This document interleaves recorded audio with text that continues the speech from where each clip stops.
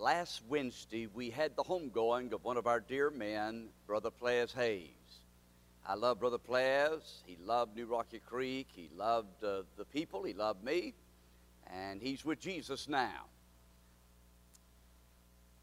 After the service, we made our way over to the cemetery, Hayes Cemetery. I don't know if you know where that's at, over off of 213. Anyway, as we got there to the graveside, I saw a gentleman that I had been praying for some time.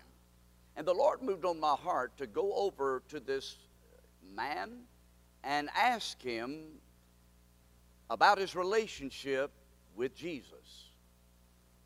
I talked with him probably 10 years ago, and he indicated then that he had not time. He did not want Jesus in his life. I was hoping that that had changed. However, after talking with him this past Wednesday, he responded to my question by saying, no, nothing's changed, and it's not going to change. He was very adamant about it. And about that time, one of the family members jumped in the conversation. I suppose they felt a little embarrassed for him. But needless to say, I walked away heavy-hearted. Question, what would you have said to him? Would you have been ready to talk with him about his relationship with Jesus Christ? Well, I want to tell you, there are almost 8 billion people, 7.7 billion people in the world today. Many of them are lost. There are about 11 million people, we're told, in the United States. Many are lost without God. Have no hope, have no assurance of eternal life. Doesn't that bother you? Doesn't that concern you? And I say many are lost because our Lord Jesus said, wide and broad is the gate that leads to destruction, and many will choose therein. I want to tell you something. I've been thinking about what the Lord will have us to share today, and the message entitled, Now or Never. Now or Never. And the message has been developed from a question that a person asked through our study of the book of Revelation. Last week, we addressed one of the questions. Does the vaccine, COVID-19, identify, is it the mark of the beast? I've only got 2 questions from our study of the book of Revelation. Only 2. And this is the second question that we're going to address this morning. And it's this. Can a person be saved after the rapture of the church? Have you ever been asked that question? What do you think? Now, let me say up front that I do respect and appreciate Tim LaHaye and Jerry Jenkins. Many of you perhaps have read that series of books, Left Behind series. I don't know if they made a movie out of it or not, but let me just say this. While I appreciate particularly Tim LaHaye's stance on his interpretation of the Bible, however, I hope you and I will distinguish between fiction and truth, because fiction has been integrated into these series to perhaps make it more interesting or applicable or relevant, but we must stick with the Scripture when it comes to understanding what truth is all about. And therefore, today, our message is going to deal with 2 major parts. Safe, that is, now or never. What is the question today? Now or never? 1, here's the first question, is this. How can you know if a person will be saved after the rapture? How can you know?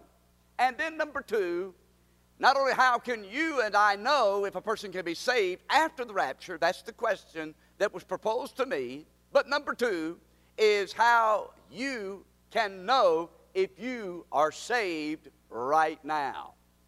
And so we're going to look at a lot of Scripture today, so please keep your Bibles handy. Lift up your Bible if you brought it today. I want to make sure you brought it. Good.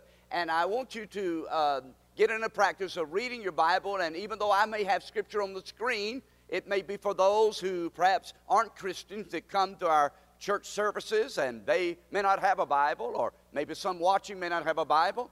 But anyway, I hope you'll find it and note it in your Bible as we look today at this subject titled, Now or Never. Now or Never. So, number one, let's go to this first element, this first question, how you can know who will be saved after the rapture. Take your Bibles, turn to the book of Revelation, chapter 7. Hold them open, please, because, as I mentioned, we're going to be looking at a number of scripture verses. I love studying the Bible, and I'm so appreciative you being here every Sunday and others who tune in. I appreciate your hunger for the Word of God. And by the way, I hope you'll tune your mind in right now and find out what God is saying to us, not only on this question, but even in our personal life. The book of Revelation, chapter 7. Now, as we come to this text in the book of Revelation, chapter 7, you'll please follow with me and summarize our journey through the book of Revelation. For example, in chapter 1, John says, "And to him that loved us and washed us from our sins in his own blood, and has made us kings and priests, and we shall reign on the earth forever and forever. Behold, he cometh with clouds, and every eye shall see him." That's Revelation chapter 1, verse 5 through 7. John gives us a description of Jesus Christ, not on the cross, not in the tomb, but risen, glorified in all of his majesty. And then in that same chapter, chapter 1, he notes that Jesus is the one who said, "Behold, I was dead, but I'm alive forevermore. Hold the keys to death and hell." That's Revelation 1:18. And then the key to outlining the book of Revelation: write the things you've seen, write the things that are, and write the things which shall be hereafter. Write the things you've seen, church age. Write the things that are, rather, church age. Write the things you've seen, the glorified Christ, and then write the things which shall be hereafter, futuristic, chapter 4 through 22. We come to chapter 2 and 3, and there's a description of those 7 churches, literal churches during John's day, who was exiled on the Isle of Patmos, and yet indicative of churches today: Ephesus, Smyrna, Pergamos, Thyatira, Sardis, Philadelphia, and Laodicea. Those 7 churches we've already identified in the book of Revelation, chapter 2 and chapter 3. The message is correction, but also commendation. He that overcomes, he that overcomes, he that overcomes. All 7 of the churches, Jesus Christ commended and encouraged he that overcomes. Only 2 were not corrected, that of being Philadelphia and Smyrna. Now we come to chapter 4 of the book of Revelation. John is raptured up in a picture, as it were, of heaven. He said a door is open, and immediately he was in the Spirit, and he heard the voice saying, "Come up hither." And I believe that to be a futuristic picture of what will take place when the church is snatched away. Now, in this heavenly scene, chapter 5 of the book of Revelation, John is saddened because he pictures God the Father on his throne with a scroll. And in that scroll are contained the 7 seals, 7 trumpets, 7 bowls or vials that will be poured out upon the earth in what we call the tribulation. And John further weeps. Why? Because no one is worthy to open the book and the scroll and the seals thereof. And then all of a sudden, John sees one likened unto the Lion from the tribe of Judah, the root of David. He is worthy, and all of heaven rises up and says, "Worthy is the Lamb." God the Father gives the scroll to God the Son.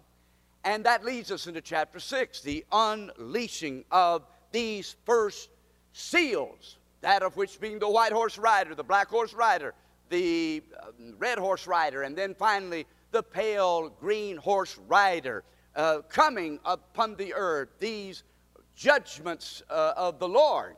And that leads to chapter 7. Now, you got chapter 7, stand to your feet. We're going to read verses 9 through 14. 9 through 14. Here in the beginning, we find there is a number, 144,000, supernaturally sealed. Who are these? No doubt, these are the Jewish people. 12,000. Notice he said these are out of the 12 tribes of Israel. Each tribe representative. And that's the first 8 verses of chapter 7. Now, we come to chapter 7, verse 9. If you're there, say amen. After this I beheld, and lo, a great multitude, which no man could number, of all nations, and kindreds, and people, and tongues, stood before the throne, before the Lamb, clothed with white robes, and palms in their hands. Wow, what a beautiful scene. And cried with a loud voice. You know, heaven's going to be loud. They cried with a loud voice, saying, Salvation to God, which sitteth upon the throne and under the Lamb. And the angels stood round about the throne and about the elders and the four beasts, and fell before the throne on their faces and worshiped God. Here is a picture of heaven, what it's going to be like. Verse 12, saying, Amen. Blessing and glory and wisdom and thanksgiving and honor and power and might be unto God forever and ever. Amen. And the church said, Hallelujah. Verse 13, note, and one of the elders, representative of the church, I believe, in heaven, the 4 of the 20 elders, read back to chapter 4, and you'll derive the conclusion there. And one of the elders answered, saying unto me, What are these which are arrayed in white robes, and whence came they? And so one of these elders asked John, look at verse 14, and I said to him, John says, Sir, thou knowest. In other words, you know. I'm not sure, you know. And he says, and he said to me, These are they. The elder said to John, These are they, verse 14, which came out of great tribulation. The word great, mega, tribulation, thlipsis. Jesus made reference to the great tribulation. And these are they which came out. Let me just pause right there quickly and say the word came out is the word ekame. And the word ekame means came out, is present tense, mean they came out and they keep coming out. It's a great multitude that are coming out of the great tribulation. Remember, the question is, now or never. The question is, how can you know who will be saved after the rapture of the church? This will take place after the rapture of the church. Keep reading. And he said, verse 14, again, Sir, thou knowest, he said unto me, These are they which came out of great tribulation, and have washed their robes, and made them white in the blood of the Lamb. The word washed there is aorist tense, meaning they have already been washed and clean and purified and justified by the blood of the Lamb. Father, again, we just want to worship you today in spirit and truth. Lay aside every worldly care, all distractions, every weight and every sin that would hinder us or keep us, impede our progress, running the race, keeping our eyes on you. You know exactly where each one of us are at, and I'm not all I should be, Father, and I'm convinced that probably everybody here would acknowledge the same, that we hunger and thirst for righteousness. Lord, we see a troubled world, and the only hope is in you and in your grace and love and in your word and your purpose and plan. Oh, Father, we pray now for again that special anointing to fall fresh upon each one of us, that we would see you with the eye of faith, we'd believe you with a heart of faith, and would respond with a life of faith. Oh God, we're not, Lord, I thank you for this special day, and yet, Lord, I recognize I am what I am by your grace, and I recognize, Lord, that we're not promised of tomorrow. So thank you as we look back and see that you've been good. Oh, yes, you've been great. Our God, we just acknowledge your provisions, your peace, your power. We pray now for your will to be done in not only my life, but in the life of your church, and the life of this community, and in the life of those who are lost in the almost 8 billion people in the world. Give us a platform, give us an open door, give us a voice as they're crying out in the wilderness, Lord, that there is hope and there's good news. And I thank you for the things you put in place to make a difference in our lives. And so many, Lord, are willing to say, Here am I, Lord, as Isaiah, send me. We bless you for the mission you've called us to go and tell and to love you with all of our heart, soul, and mind. I ask you for fresh cleansing and anointing, and when all's said and done, I pray for some soul to come to Jesus today. And then, Lord, those that know you, that there'd be restoration, reconciliation, forgiveness, cleansing, and a new heart and a new purpose and a new vision and a new goal and a new faith and a new love for you and your word. So God, just change us, we pray, and thank you for it. We bless you, we love you, Lord, and give you glory now for your great love for us. In Jesus' name, amen, amen, and amen. You may be seated. The question is this: now or never? Now, number one, how can you know who will be saved after the rapture?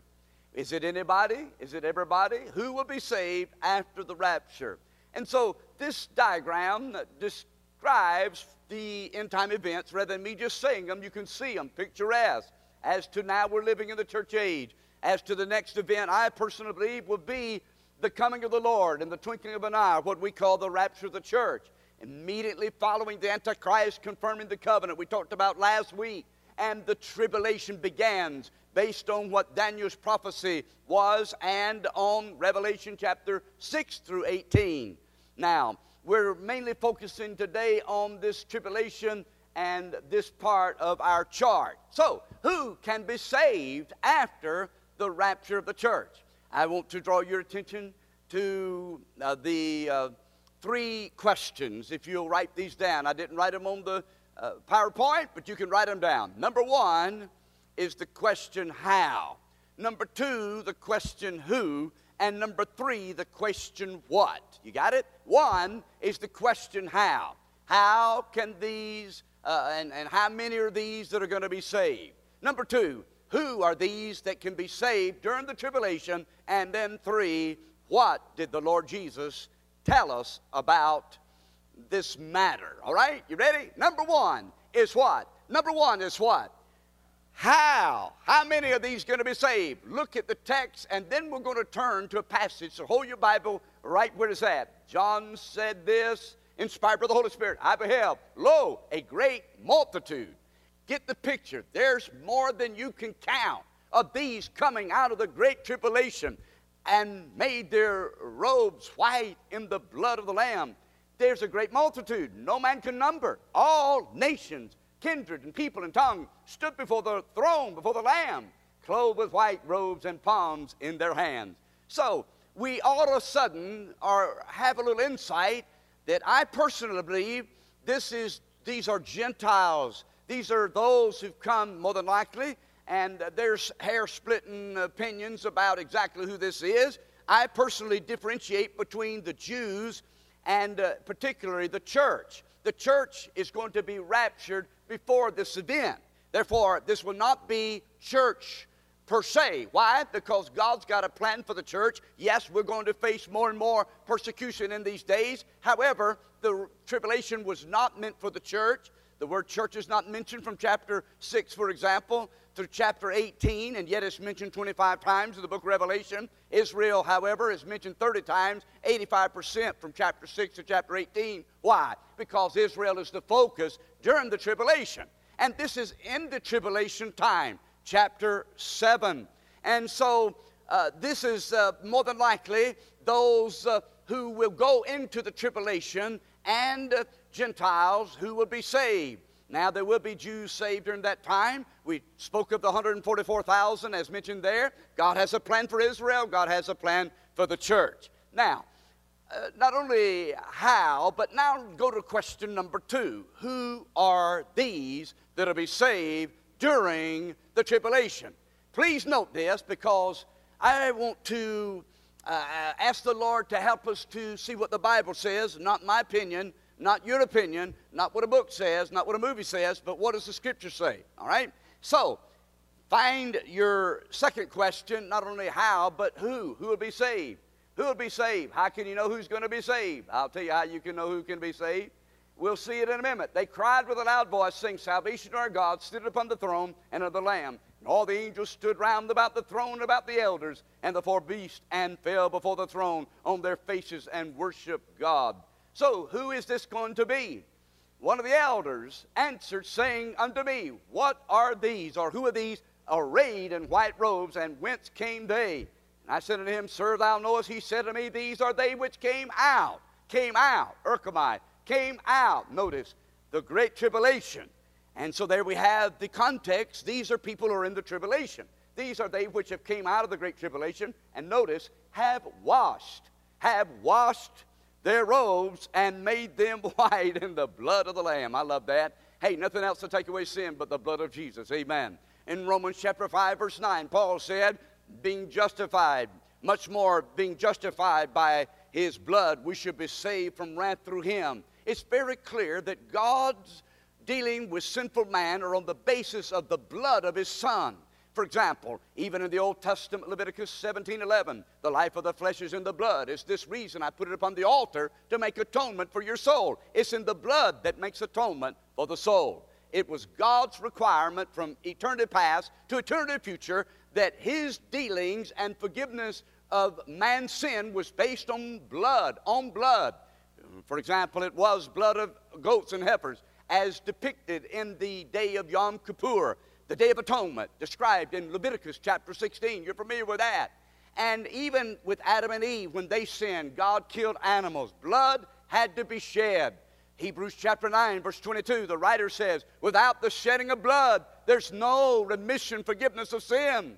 Ephesians chapter 1, verse 7, Paul said, we have redemption through his blood, even the forgiveness of sin. The word redemption is the word agorizai, means to purchase, to buy back with intent of one going free. Peter also alludes to that message of the blood of Jesus in 1 Peter 1, 18 and 19. We're not redeemed with corruptible things such as silver and gold, but with the precious blood of the Lamb, without spot, without blemish. I love Revelation 1:5. I mentioned it a moment ago. And to him that loved us and washed us from our sins in his own blood. Oh, yes. And so, who are these? And how many are these? Multitude. Who are these, though? Who are these? I want to answer that question right now. Who are these? Who can be saved during the tribulation? Now or never? Find your Bibles and look with me. I don't have this on the screen now. You're going to have to listen and then correspond, please. 2 Thessalonians chapter 2. 2 Thessalonians chapter 2. Find that passage, write it down, and then hold your place, because we're going to look at another passage, and that will be found in Romans chapter 1. So find 2 Thessalonians chapter 2, find Romans chapter 1. And this is under the heading of who can be saved after the rapture of the church. And this is under the heading of who is it that is going to be saved. I'm just going to share with you some biblical truth here. You can come to your own conclusions. In the book of 2 Thessalonians chapter 2, we looked at it last week. You remember, Paul is writing to the church of Thessalonica. Why? To reference the rapture, the second coming of Christ, yea, the day of the Lord. The day of the Lord. Say that with me. The day of the Lord. Say that with me. The day of the Lord. Say that with me. All right? In chapter 1, 2, 3, 4, 5, in 1 Thessalonians, that letter to the Thessalonica believers, the message is the rapture of the church, the coming of the Lord, because evidently there were people in the church who had loved ones who passed away, like we have over the last week. Marcia's mom, and then Brother Ples. They were wondering would they ever see their loved ones again. Oh, yes, I would have gotten a call from my dad this morning or text message, and I thank God I'm going to see him in heaven one day. I'm looking forward to that. And Paul addresses that issue in the first epistle. By the way, 3-week-old Christians, they'd only been Christians 3 weeks, not 3 years, not 3 months, 3 weeks. And he's talking about the rapture, the things we're talking about. And then he follows up on the second epistle shortly afterwards. We come to chapter 2.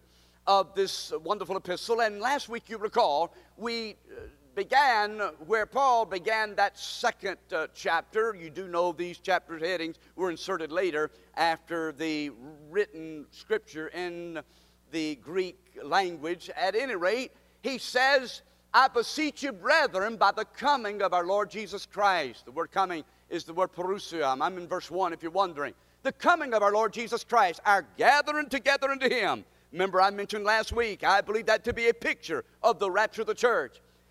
That you be not soon shaken in mind or troubled in spirit. I want to read all the way down through verse 10 and 11. That's going to be 10 through 12. But I must get the context first before we jump into verse 10, 11, and 12. Interpretation of the Bible is very important this day and time. Not to grab a verse, run with it, and make your own pet theory of what I think it says or what I want it to say. Rather, keep it in its historical context, its doctrinal context, its grammatical context, and its historical context, as well as really practical context. And so that's what we want to attempt to do. Stay true to the Word of God. And I believe that's very important in this day and this time. So he says, let no man deceive you. That day, I'm reading from verse 3 and 4, let no man deceive you. That day, what day? The day of the Lord. Let me go back. I beseech you, brethren, by the coming of our Lord Jesus Christ, are gathered together to Him, that you be not soon shaken in mind or troubled in spirit or by word or by letter from us, that the day of Christ is at hand. Let no man deceive you. That day, what day? The day of Christ. The day of Christ, hey listen, the day of Christ is when? After the rapture of the church, during the tribulation, and also extending into the millennial reign. That's a key phrase as we study the Bible, particularly Bible prophecy. What we call eschatology, end time teaching, eschatos, end time.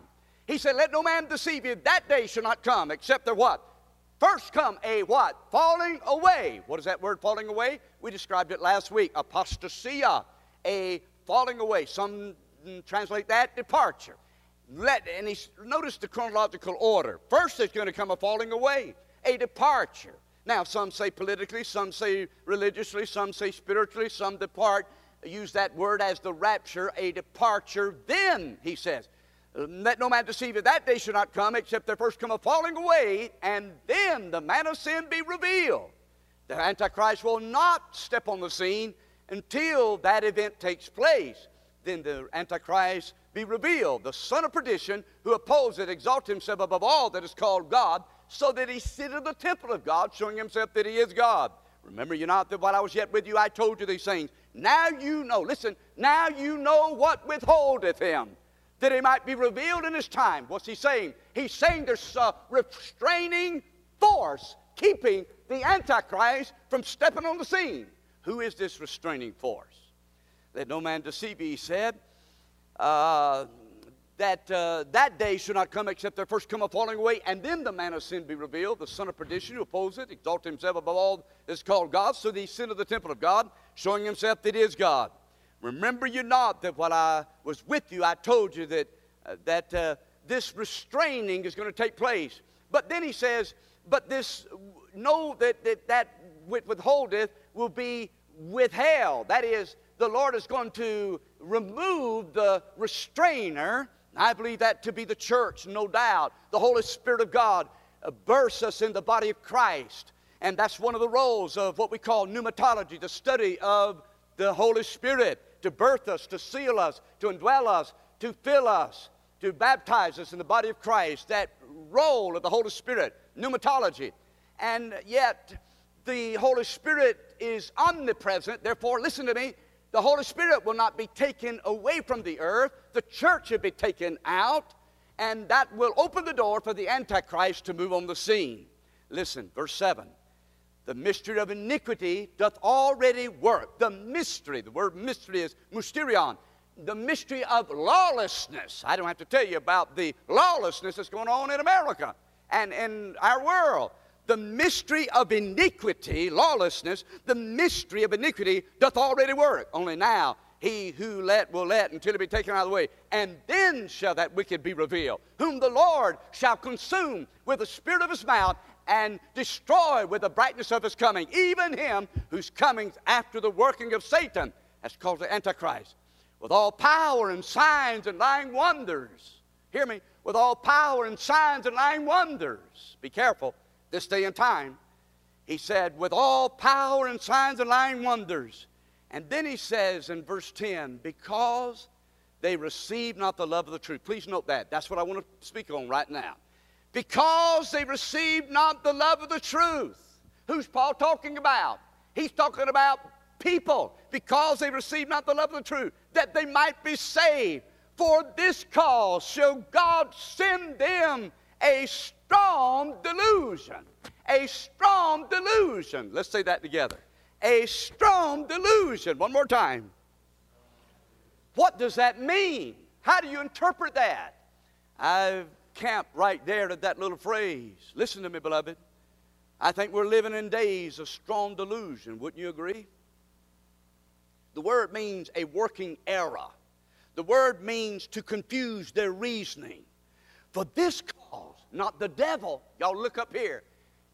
Paul is not saying the devil's going to send them a strong delusion. Paul is saying God is going to send them a strong working error, a strong inability to reason out the truth. Here's the deal. When you reject the truth of God over and over again, you become open to the lies of the devil. That's what God's saying. I would not know this had I read it in my Bible. I'd say, why in the world? God will send them a strong delusion that they might believe a lie. How in the world people believe in a lie these days?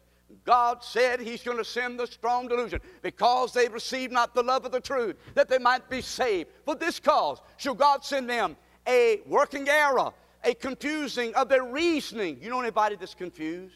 Do you know anybody that can't know the truth from error? Are you staying mixed up these days? Why, you can't tell if they're telling the truth or they're telling the truth.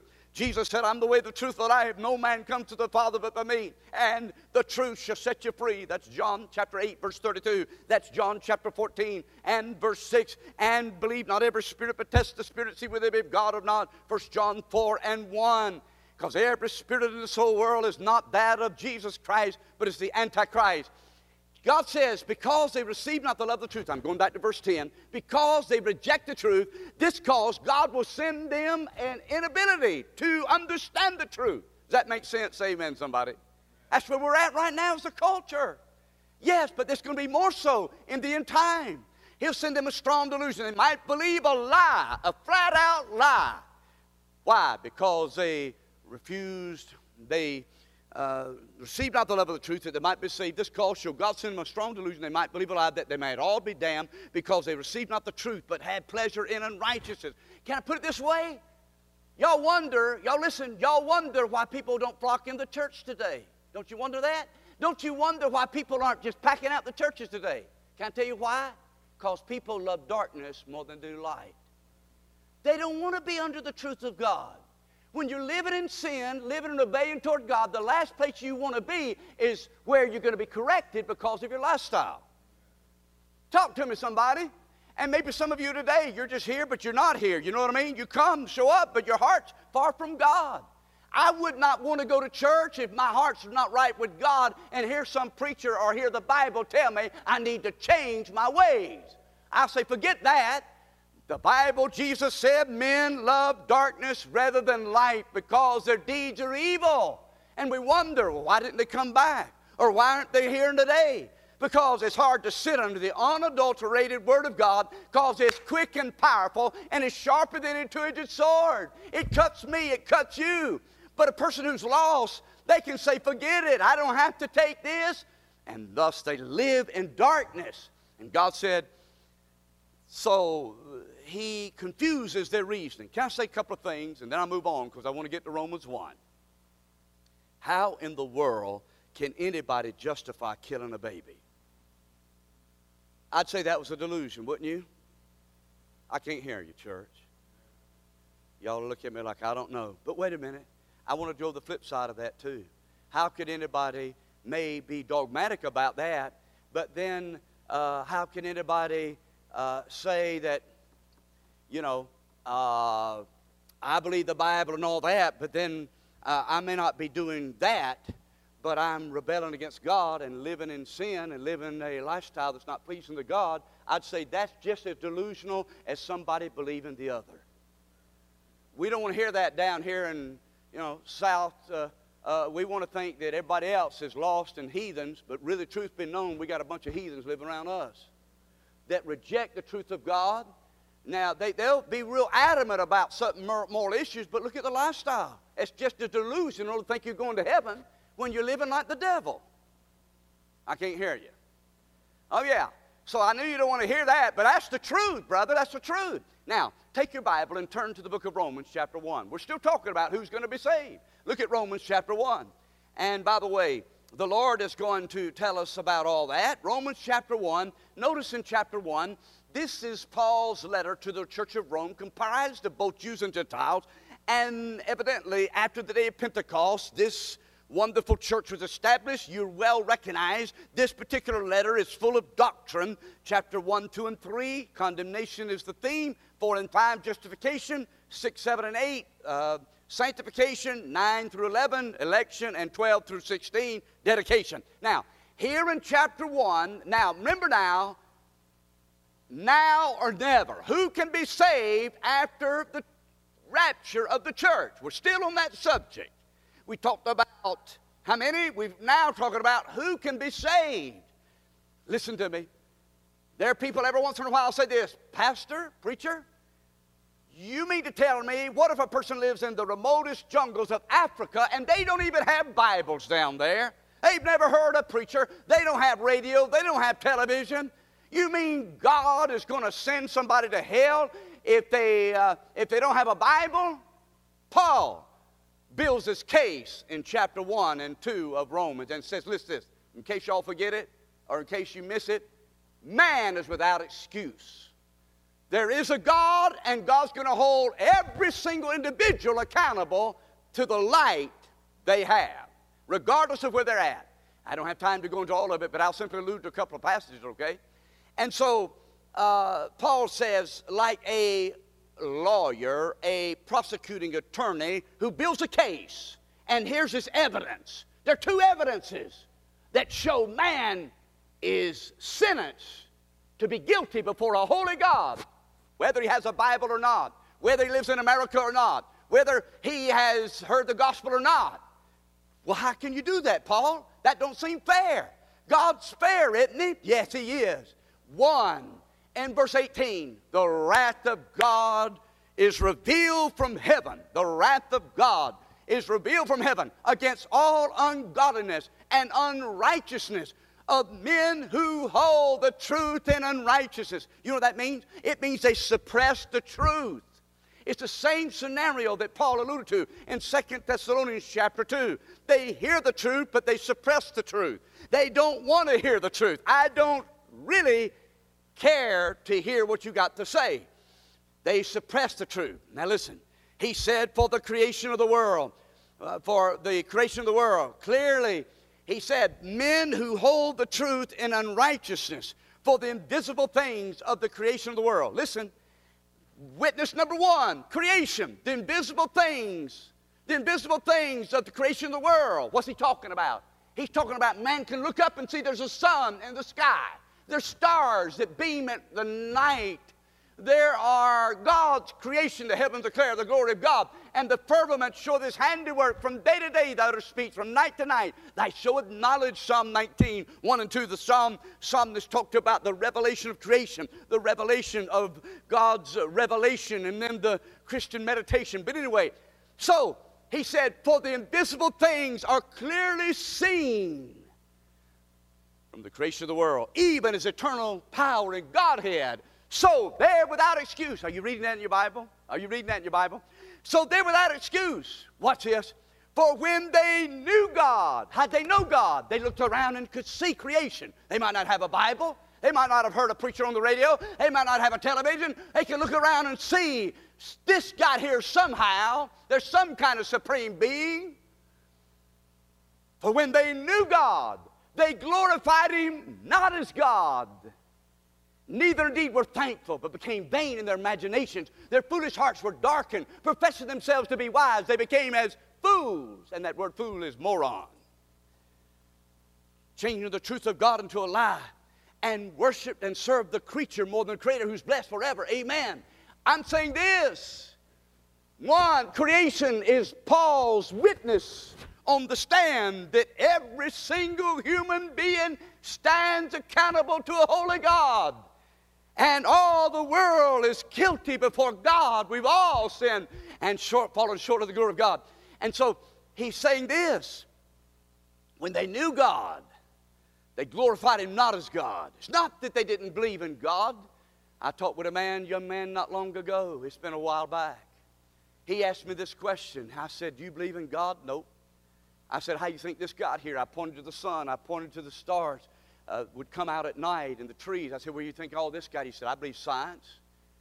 And people have bought into the lies of the devil that man's his own God. Evolution is the process of mutation and radiation that leads from a slime amoeba to paramecium and sophisticated man. Ultimately, evolution, humanism. It's humanism which teaches and leads to man being his own God. It don't matter if you say there's no God or not. There's still God. The fool has said in his heart, there is no God. The fool has said in his heart. The problem with the heart is the heart of the problem. You get the heart right and the head will come. Look. And so God's saying not only creation, but in chapter 2, he says conscience. Chapter 2, verse 14, 15. He said in every single human, God has given them a conscience to know right from wrong. This is the witness Paul is saying man stands before a God and must give an account regardless. So, the question is this. Who can be saved? If they reject the truth, here's the downward trend. Note this in Romans 1. Number 1 is revelation. The wrath of God is revealed from heaven. Revelation. The wrath of God is revealed from heaven against all ungodliness and unrighteousness of men who hold the truth in unrighteousness. Suppress it. In other words, first, revelation. Secondly, creation. For the invisible things of the creation of the world are clearly seen, being understood by the things that are made, even his eternal power and Godhead. So they're without excuse. The second witness is not only revelation, creation, but then rejection. Because when they knew God, they glorified him not as God. Rejection. Men say, I know the Bible says this, preacher. I know you're preaching it. And they may not say it out loud, but ultimately in their heart, they say no to God. Creation.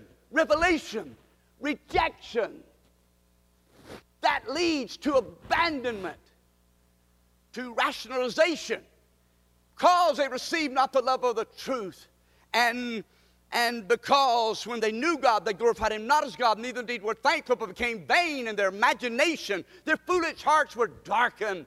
Professing themselves to be wise, they became as fools and changed the glory of the incorruptible God into an image made like the corruptible men and birds and four-footed beasts and creeping things. Wherefore God gave them over to uncleanness. They might dishonor their bodies between themselves, having changed the truth of God into a lie, and worship and serve the creature more than the Creator who's blessed forever. I'd say we're right there as a culture. Who can be saved during the tribulation? In case you're wondering, I think it's a dangerous thing to say no to God right now. Now or never. And people put it off. People think they can get saved when they want to get saved. You can't get saved unless the Holy Spirit of God's drawing you. And there's good indication if you're listening right now, you may not have tomorrow. You might send away your day of grace. You might be taken out in death. There's no promise of tomorrow. Boast not of tomorrow, for thou knowest not what a day may bring forth. You got loved ones. You got family. And many of them, they're deceived. They're misled. They got a form of godliness. They're playing religion. But their lifestyle indicates, as we'll see in a moment, the true proof. So, who can be saved? Many believe only those who've never heard the gospel. Even they're without excuse. But I really question. And I'll be honest with you. Can I just put it this way? I wouldn't put it off if I was you. I wouldn't take a chance if I was you. Why wait until it's too late? It's a dangerous thing. Now's the day of salvation. Today is accepted time. All right. So, who can be saved after the rapture? We talked about it. Number 2, how can you know that you're saved right now? And then we talked about who can be saved after the rapture. Secondly, how can you know you're saved right now? And that is found in these passages of Scripture. And I will give you 4 words. Here they are. Number 1, a new creation. Number 2, a new correction. Number 3, a new confirmation. And number 4, a new communication. Let me say them again, okay? Number one, a new creation. Number two, a new correction. Number three, a new confirmation. And number four, a new communication. Those are the words God gave me, and I'll describe under the heading of what they mean. Number one, a new creation. A new creation. Two, a new correction. Three, a new confirmation. Four, a new communication. Number one, what do I mean by new creation? How do you know you're saved right now? Do you know that you're saved right now? Are you sure you're saved right now? How do you know that you're saved right now? There's a lot like me. They're lost church members. I, as a 13-year-old young man, heard the gospel, going to hell, knew I didn't want to go there, and was baptized, but I was not changed. I didn't repent of my sin. No, and I lived like the devil afterwards. I was playing games with God, more or less, even though I was coming to church, maybe like some today. Some are listening right now. And there was no real creation, new creation, new creation. Notice what I mean by new creation. 2 Corinthians chapter 5. Notice I'm giving you the Bible, not my opinion. We're looking at the Bible. We're looking at Scripture. We're seeing what the Scripture teaches about this matter, not about what you think and I think. Notice Paul said in this second letter to the Corinthians, he said that we'll all stand before the judgment seat of Christ, and that we may receive what we've done to the body, whether it be good or bad. He's writing to Christians. And then he said, the love of Christ constraineth us. That's verse 14 of 1 Corinthians chapter 5. The love of Christ. He's talking to Christians. Do you have a love for God? Do you have a love for the things of God? Is God on the back burner? Maybe you're backslidden. Maybe you're cold and indifferent. But you can come to the Lord today and confess it. God, give us grace.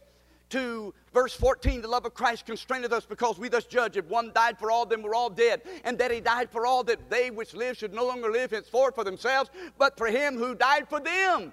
And Paul's making it clear. The Lord doesn't just save us to take us to heaven. He wants us to live for Him. He wants to live in us. Are you living for the Lord? Are you serving the Lord? Are you shining the light? Are you sharing the good news? That's the purpose. God saves us, forgives our sin, not just to take us to heaven, but give us a little heaven here on earth. And then He comes down to this text, not only a brand new love with a brand new motivation, the love of Christ constrained us. Number two, a brand new Lord with a brand new transformation. Watch this. Look up here. Therefore, if any man be in Christ, he is a new creation. Old things passed away. Behold, all things become new. If you hadn't been changed after you've been saved, you need to check up and see if you're really saved. There's going to be a change, brother. There's going to be a change, sister, according to the Bible. Doesn't mean perfection, but it means this.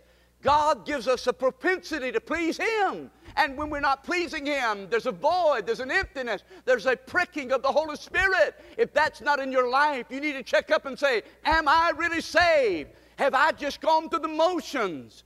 Yes. Don't wait till it's too late. Now or never. If any man, old things passed away, behold, all things have become new. We're ambassadors for Christ. As though God did beseech you, we pray thee for Christ to be reconciled to God. Tell me, has there been that defining moment in your life?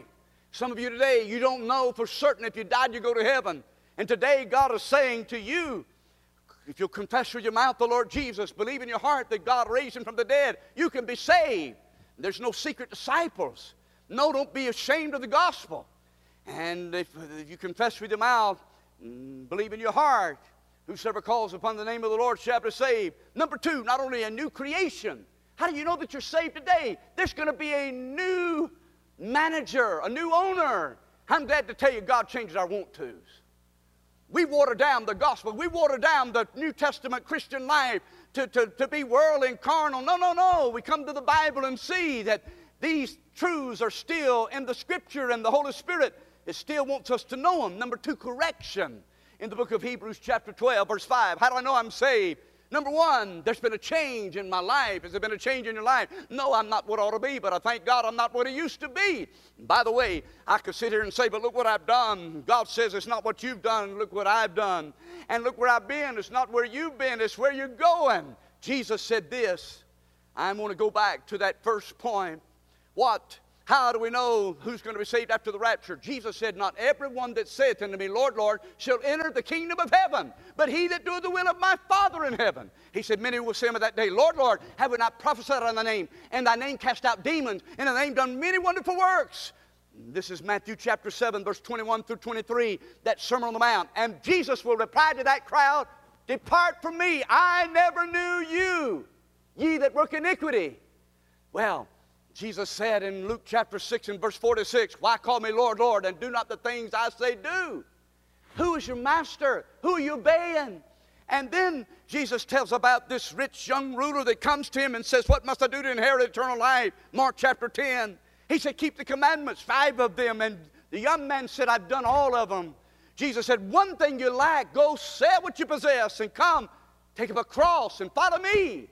The young rich ruler, according to Mark's gospel, went away sad, wasn't willing to repent. Jesus Christ didn't say, "Wait a minute, plan B." He let him go. Why? He loved his gold more than he loved God. Are there any idols in our life? Jesus, oh yes, I'm just telling what the Lord said. We got to get this thing right. If we miss this right, we miss this rather, we will miss eternity. We'll miss heaven. And now, how can you know you're saved right now?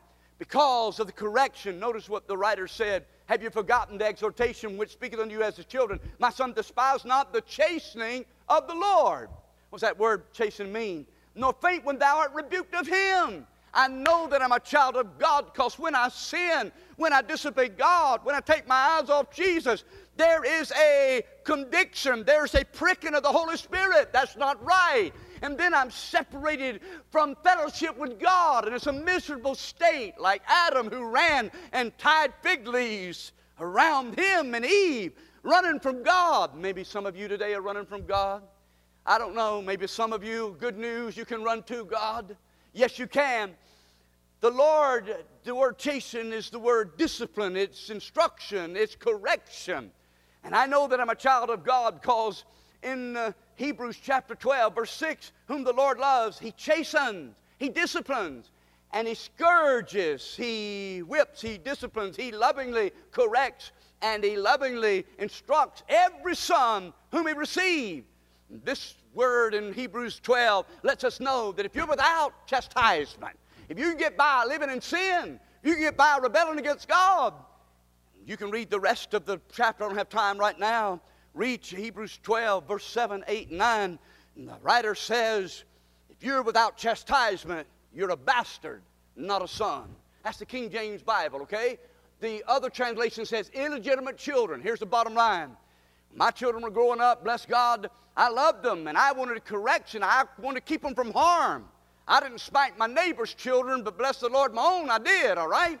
My dad the same way. Never forget one time my sister and I were on the trampoline and just playing, and she bounced off and got hurt and went running inside crying. My dad was at the door.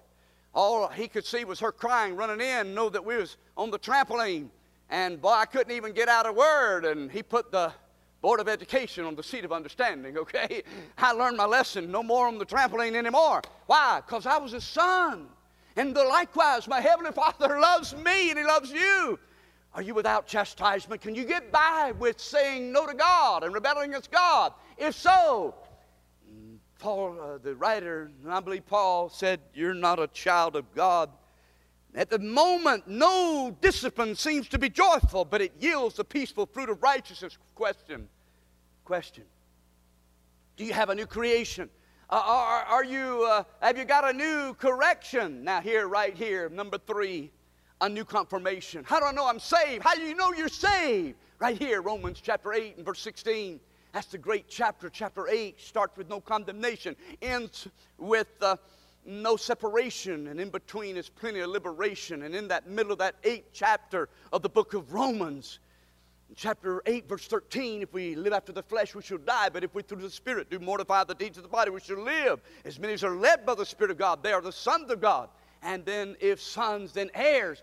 Verse 16, the Spirit itself beareth witness with our spirit that we're children of God. How do I know I'm saved? The Holy Spirit of God bears witness. I'll never forget, after the Lord first saved me in 1982, I wondered if I was saved. I felt like I had to work for it. I felt like I had to earn it.